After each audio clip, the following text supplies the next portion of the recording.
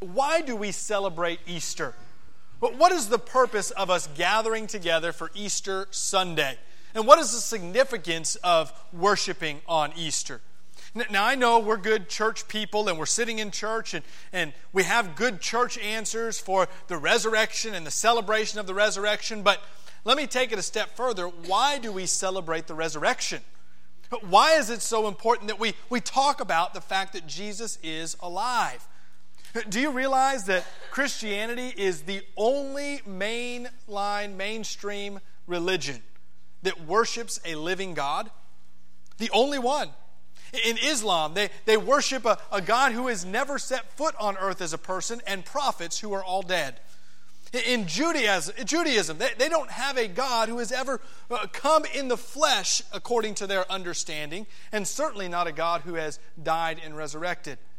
When you think about all the other religions around the world, all of them follow an adherent of someone who's passed away. But we serve the only God who has resurrected. Why is that important? Why does it matter? Every other religion doesn't seem to think it's that big of a deal. So why do we worship this morning a risen Savior? Well, the reason why we celebrate Easter is because the resurrection is the single most important event in Christian history. Actually, what is more is it is the single most important event in all of human history. There has never been an event that has ever shaped humanity more than the resurrection of Christ. And the reason why we celebrate Easter is because through the resurrection, humanity is able to overcome their most pressing problem. Now, I wonder as we gather this morning, what is your most pressing problem? I thought about that as I was getting ready for church this morning. What is my most pressing problem? And I started thinking about all the things in my life that I would like to see different. Things I'm working on changing and improving, and things that are stressful, cause stress, things that maybe are distractions to me this morning. And this morning I want you to ask yourself, what is my most pressing problem? What is it in my life I wish I could overcome? Maybe it's something with a relationship. Maybe it's something financially. Maybe it's something work-related or school-related. Maybe it's something else altogether. What problem in your life is your most pressing problem? What is it you're trying to overcome? We're going to come back to this question here a little later in the sermon. But I want it to be in our minds, does Jesus' resurrection allow me to overcome my most pressing problem? We're going to be reading in Mark chapter 16, verses 1 through 8. I would encourage you to follow along on the screen, or if you have a copy of God's Word in front of you, you can follow along Mark 16, verses 1 through 8 together as we read about the resurrection of Christ. Mark tells us, when the Sabbath was past, Mary Magdalene, Mary the mother of James, and Salome brought spices so that they might go and anoint him. And very early on the first day of the week, when the sun had risen, they went to the tomb. And they were saying to one another, "Who will roll away the stone for us from the entrance of the tomb?" And looking up, they saw that the stone had been rolled back. And here's the most understated statement in our passage this morning. It was very large. And entering the tomb, they saw a young man sitting on the right side, dressed in a white robe, and they were alarmed. And he said to them, "Do not be alarmed. You seek Jesus of Nazareth, who was crucified. He is risen. He is not here. See the place where they laid him.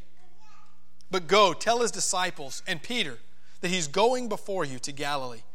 There you will see him just as he told you." And they went out and fled from the tomb, for trembling and astonishment had seized them, and they said nothing to anyone, for they were afraid. As we read about the resurrection event in Mark chapter 16, it certainly is an event that marked the women who were present with fear and astonishment. Something miraculous had taken place, and they knew it was important, so much so that they were dumbstruck. They couldn't speak. And they refused to say a word until they found the disciples. they recognized this was an event that would change everything. Jesus had overcome. This morning, I want to look at what Jesus had overcome and what that means for you and I. Through the resurrection, what did he overcome that we look to overcome as well? And the first thing we find that Jesus overcame was death. Jesus overcame death. There's a long-standing debate that goes back 2,000 years almost of the question, did Jesus really die and come back to life? And is that actually possible? Is it possible to have someone dead and be revived? Now, I will say, medically speaking, this happens more frequently than we probably realize, that someone loses their heartbeat and is revived back to life in a matter of minutes.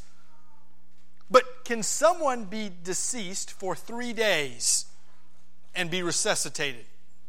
Can someone be dead and resurrected? Science says no. Science says it is impossible to have someone dead for 3 days and be resuscitated. The scientific method would say if you're going to prove something to be true, you must be able to test it and repeat it. And nobody can test and repeat the resurrection after 3 days of death. Now, I will point this out, that Jesus is not against science. As a matter of fact, I believe that Jesus used the scientific method throughout his ministry, and wouldn't you know it, he raised at least 3 people from the dead back to life. It is tested and repeatable by our God. He can do it. And so we see that while we cannot fathom a resurrected Christ, Scripture teaches us clearly that Jesus overcame death. Now, there are a lot of theories about how Jesus might have faked his death or faked his resurrection. And really the Bible actually talks about some of these myths that we have heard. Maybe you've heard some people argue this way. Maybe you've heard people say the disciples went and stole the body so that they could say he was alive. Actually, if you read in Luke's account, this is exactly what we find the Jewish people accusing the disciples of doing. They're saying, let's pay the guards to say the disciples came and stole the body. But there's one problem with this. The disciples were not a brave group of men to charge a Roman tomb and steal a heavily guarded body. As a matter of fact, they were a bunch of cowards. Where are the 12 disciples at this point in the story? If you try to find them, you'll find one of them actually betrayed Christ and had so much guilt and shame over it, he has committed suicide, so he certainly was not involved in the raid of the body. We find the unofficial spokesman, Peter, for the group, who has spent the night in shame because he audibly, verbally, and with cursing denied the fact that he even knew who Jesus was. We see the other 10 disciples nowhere to be found. They're not present anywhere around the tomb. As a matter of fact, we don't even read about the disciples coming to the tomb until after these 3 women approach the tomb. This is not a group of men who are leading a charge to steal a body against a bunch of Roman guards.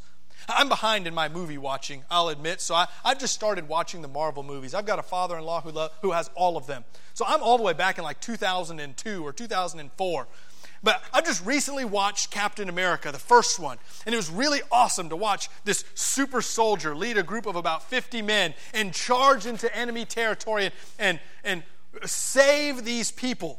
I watched him boldly and bravely conquer his fears and overtake the enemy. And I think this is how the Jewish people are painting the disciples, right? Charging the tomb with their Captain Israel shield and defeating all of the Romans, stealing the body and making up a lie. But that's not the picture that we have of the disciples. They're cowards, they're chicken, they're deniers, they're absent. But there is no way that these 11 disciples left would have had the strength or the courage to conquer Roman guards. There's also a theory that perhaps these women came to a different tomb.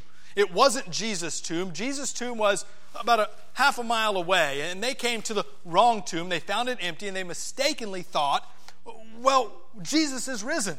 And so they started a rumor. There's a problem with that as well. Because if they went to the wrong tomb, how easy would it have been for the Jewish officials to say, stop for a second, we've got a body here in this tomb over here to show you. Jesus is still in the tomb. They got the wrong one.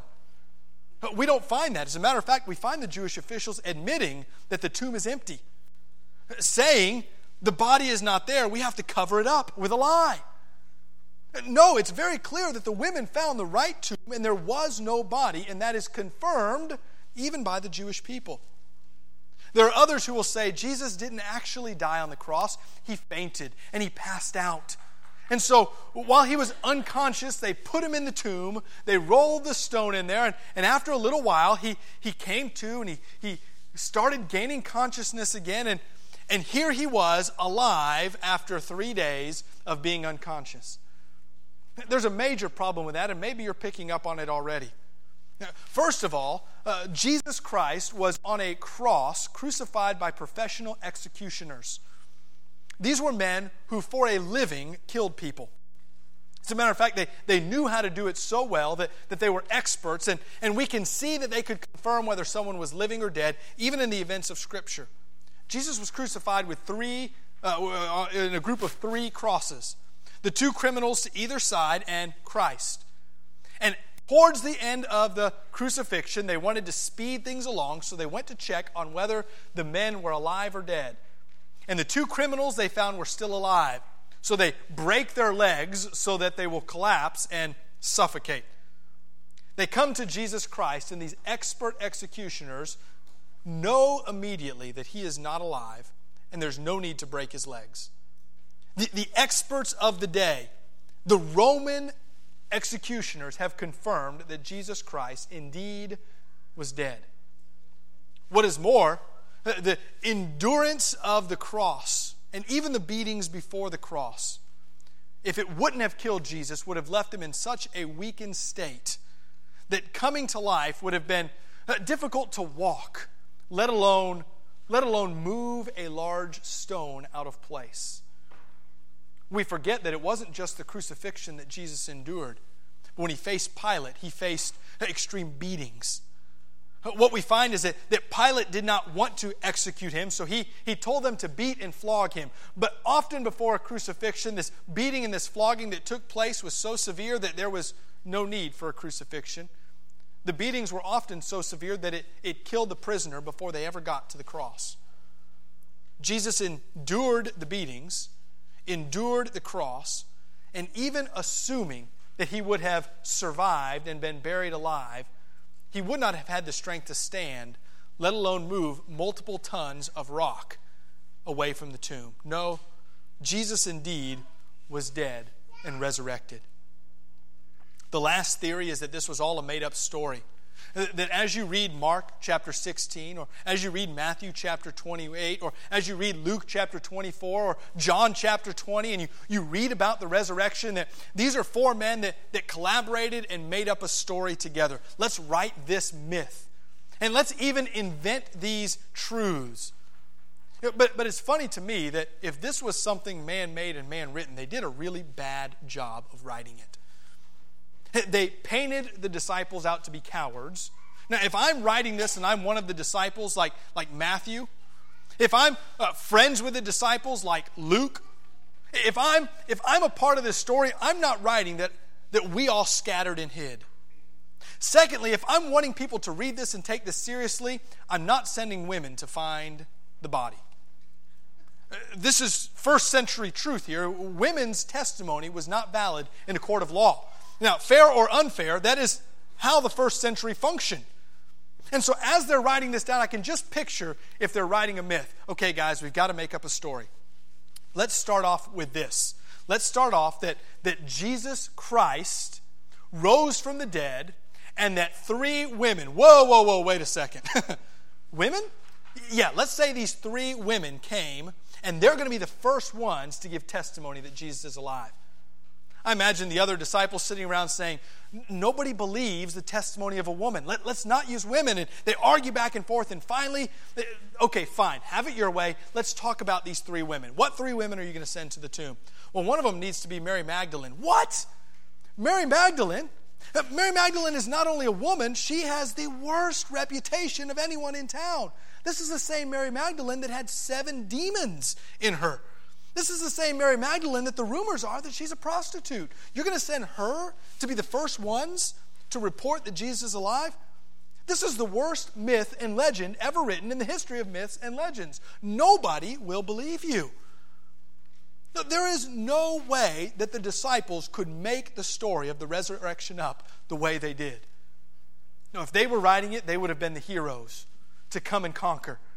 They would have been the ones to hear the story. They would have been the ones to spread the word. They would have painted themselves out to be the hero. Now, what we find is these myths about Jesus' resurrection all fail logical understanding. The most logical explanation for the empty tomb is that Jesus overcame death. It's not just Scripture that teaches us Jesus is alive. History teaches us that Jesus died and rose again. I think I get a lot of blank looks when I tell lost people that history confirms this truth. But there's a Hebrew historian named Josephus. Go home and Google Josephus. And he wrote not of Christian faith, but of Jewish history. Not of someone who believed in the Messiah, but of someone who just wanted to get the facts of the people of Israel and write them down. And he writes explicitly about Jesus Christ. He writes emphatically that they crucified him and he died. And he writes as fact that 3 days later he was seen alive again. This is outside of Scripture. This is history. All logic, all reason, all understanding points to the truth that Jesus overcame death. So all of this seems kind of trivial when we think about it, because Jesus was not the first one to be risen from the dead. I already mentioned he miraculously rose at least 3 people in his ministry from the dead. So here he is, the 4th. In the Old Testament, we see dry bones that have been dead for long periods of time. God miraculously puts flesh on them and brings them back to life. All of these miraculous things have taken place before. What is the significance that Jesus overcame death? Well, the significance is what it does for you and I. And that is Jesus overcame sin. I've never seen anyone come to Christ because they were convinced about the facts of Jesus' resurrection. In all my years of ministry, I've never sat down and told someone the certainty of Jesus' death and his resurrection that made them come to Christ. But I've never seen anyone come to Christ who has not understood the effects of that resurrection. All of the facts of his death and his life will not change your mind. But this truth is life-changing. That Jesus Christ died for your sins. He rose again to give you life. Regardless of what you perceive your most pressing problem to be, the reality is the only eternal problem that you and I deal with is this problem of the consequences of sin. This truth that our sin leads to death, both physically and eternally. And it's only through Christ that we see our problem of sin overcome. The truth is, Jesus Christ did not come to earth to look at us and ignore our sin. Jesus Christ came to earth to pay for our sin. It is his death and his resurrection that overcomes your sin and my sin. James Montgomery Boyce, in his commentary to Romans, tells about a young Russian man. He was the son of a friend of Tsar Nicholas. And this young man was caught stealing from the Tsar. As a treasurer of this border fortress, this man was responsible to manage the Tsar's money and to dispense the salary to the troops. But he began gambling, and as he lost money, he tried to recover his money by stealing from the treasury. So one day, he heard that a government official was coming to examine his books. And he sat down and he added up all that he had taken out. And then he tried to repay with everything he owned back into the treasury, and saw what a great discrepancy there was. And so after he paid all that he could afford to pay back, under the amount due, he wrote these words, "A great debt, who can pay?" He knew he couldn't pay it. He knew of no one who could help him. And so he took a pistol and decided at midnight he would take his own life. As he waited for the clock to strike midnight, he grew tired and weary from the stress, no doubt, and he fell asleep. And while he slept, Tsar Nicholas himself paid a surprise visit to inspect this young man's books. When he looked at the books and he saw the note written on the bottom, he realized that the young man had betrayed him. He realized that the young man had stolen and deserved all that would be coming to him. But rather than arrest the young man, Tsar had mercy on him. He stopped and wrote next to the man's note and quietly left. When the young man woke up, he picked up the gun again and was about to take his own life when he noticed something added to his note. He read, "A great debt, who can pay?" And then next to it was a single word, Nicholas. The next morning, a bag of coins arrived from Nicholas that covered the exact amount of the young man's debt. I wonder, can we see ourselves in that story? Can we pen those words as we look at our own life? A great debt, who can pay? When we realize the magnitude of our lives, and we try to weigh out the good and the bad, can we recognize that our sin pulls us so far away that there is a chasm that neither you or I could cover on our own? Some of us try to overcome sin on our own, and we throw our own amount of debt to it, our good works, if you will. We do everything in our power to try to outweigh our sinfulness, and what we find, just like the young man, every single time, we find ourselves writing the words, "A great debt, who can pay?" We celebrate Easter and the resurrection because next to our note is not the name of any normal man, but it's the name of Jesus Christ. Who can pay our debt? Who can overcome our sin? Christ and Christ alone. I love 2 Corinthians verse 5, verse 21. It says, "For our sake he made him to be sin who knew no sin, so that in him we might become the righteousness of God." As we think about the words of 2 Corinthians 5:21, we recognize that Jesus Christ took our place and paid our debt. But what is more is he didn't just remove our sin, he gave us his life. In Christ, when God looks at you, he does not see you, he sees his Son.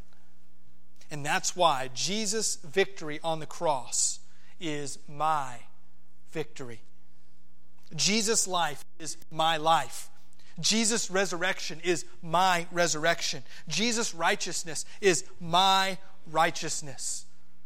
We have victory not because of our own strength, but because of the resurrection of Jesus Christ. Why don't we all experience this victory? Why do we push aside the resurrection in our own lives? I think there are many reasons. I've talked recently with someone here at this church about a statistic that says somewhere around 50 to 70% of people who sit in church pews are not believers in Jesus Christ. Statistically, nationwide would say only 30% of people who regularly come to church have actually trusted in the victory of Christ. Why is that? Well, I think several reasons. One is we don't want the victory to be won for us. We want the victory ourselves. We want to work hard enough. We want to do good enough. We want to be what we're supposed to be. And the American dream, which is a wonderful dream, is counter to the gospel. The American dream says work hard and you'll earn it. The gospel says that may be true with your finances, but it will not work for your sin. We have this inward desire, this inward thought that if we can just be good enough, we want people to view us as good enough that we don't rely on Jesus for the victory. We want to be good all on our own. Secondly, I think that leads us to be too prideful to admit that we need Jesus at all. I wonder how many people sit in a pew every Sunday morning knowing that God is speaking to their heart, but are too prideful to make that publicly known. What will people think if they see me come to the altar and pray? People will assume something's wrong in my life. What will people say if I publicly profess that I've accepted Christ? They will assume that I've done that years ago, and I can't have them thinking any different. What would people think of me if I was obedient when they assumed I was being obedient all along? I wonder how many of us sit Sunday after Sunday, week after week, month after month, too prideful to let people see that we need a Savior. I think for many of us, it's because we're too afraid of what might have to change in our life. We're much like the rich young ruler during Jesus' ministry who came and said, I want to follow you wherever you go. What must I do? And Jesus says, well, I want you to sell everything you have and give it to the poor. Jesus says, I want you to make some changes in your life. You can't be selfish anymore. You can't hoard things on your own. I want you to be generous and loving and give. Maybe Jesus comes to you and you say, Lord, I want to follow you, whatever you tell me to do. But he looks in your heart and he says, there's sin in your life. I want you to change. And much like that rich young ruler, we walk away sad because we can't let go. Well, I know you want me to change things in my life, but can I hold on to this one thing? What we end up doing is we sacrifice eternity for just a moment's breath of life. We say our eternal state is not near as important as our momentary pleasures, and we refuse to acknowledge Christ because of our fear of what might change. And then finally, I think some of us don't experience a victory in Christ because we don't truly believe that Jesus can forgive us.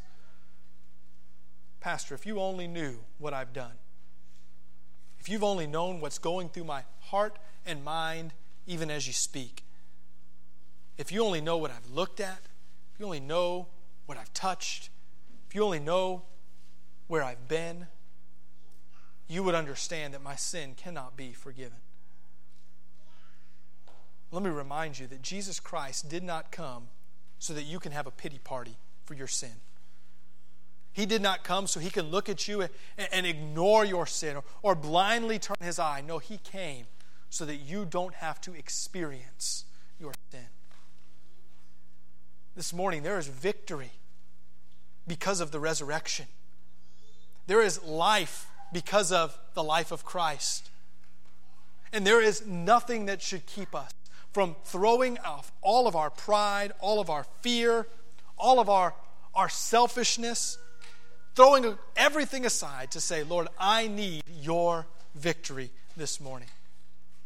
Jesus Christ has overcome. He's overcome death to bring you life. He's overcome sin to give you freedom. And he wants his victory this morning to be your victory. Let's pray together. Father, I thank you for the cross, and I thank you for the empty tomb. Lord, the fact that you're alive gives me life. The fact that you died on a cross means I don't have to die for my sins.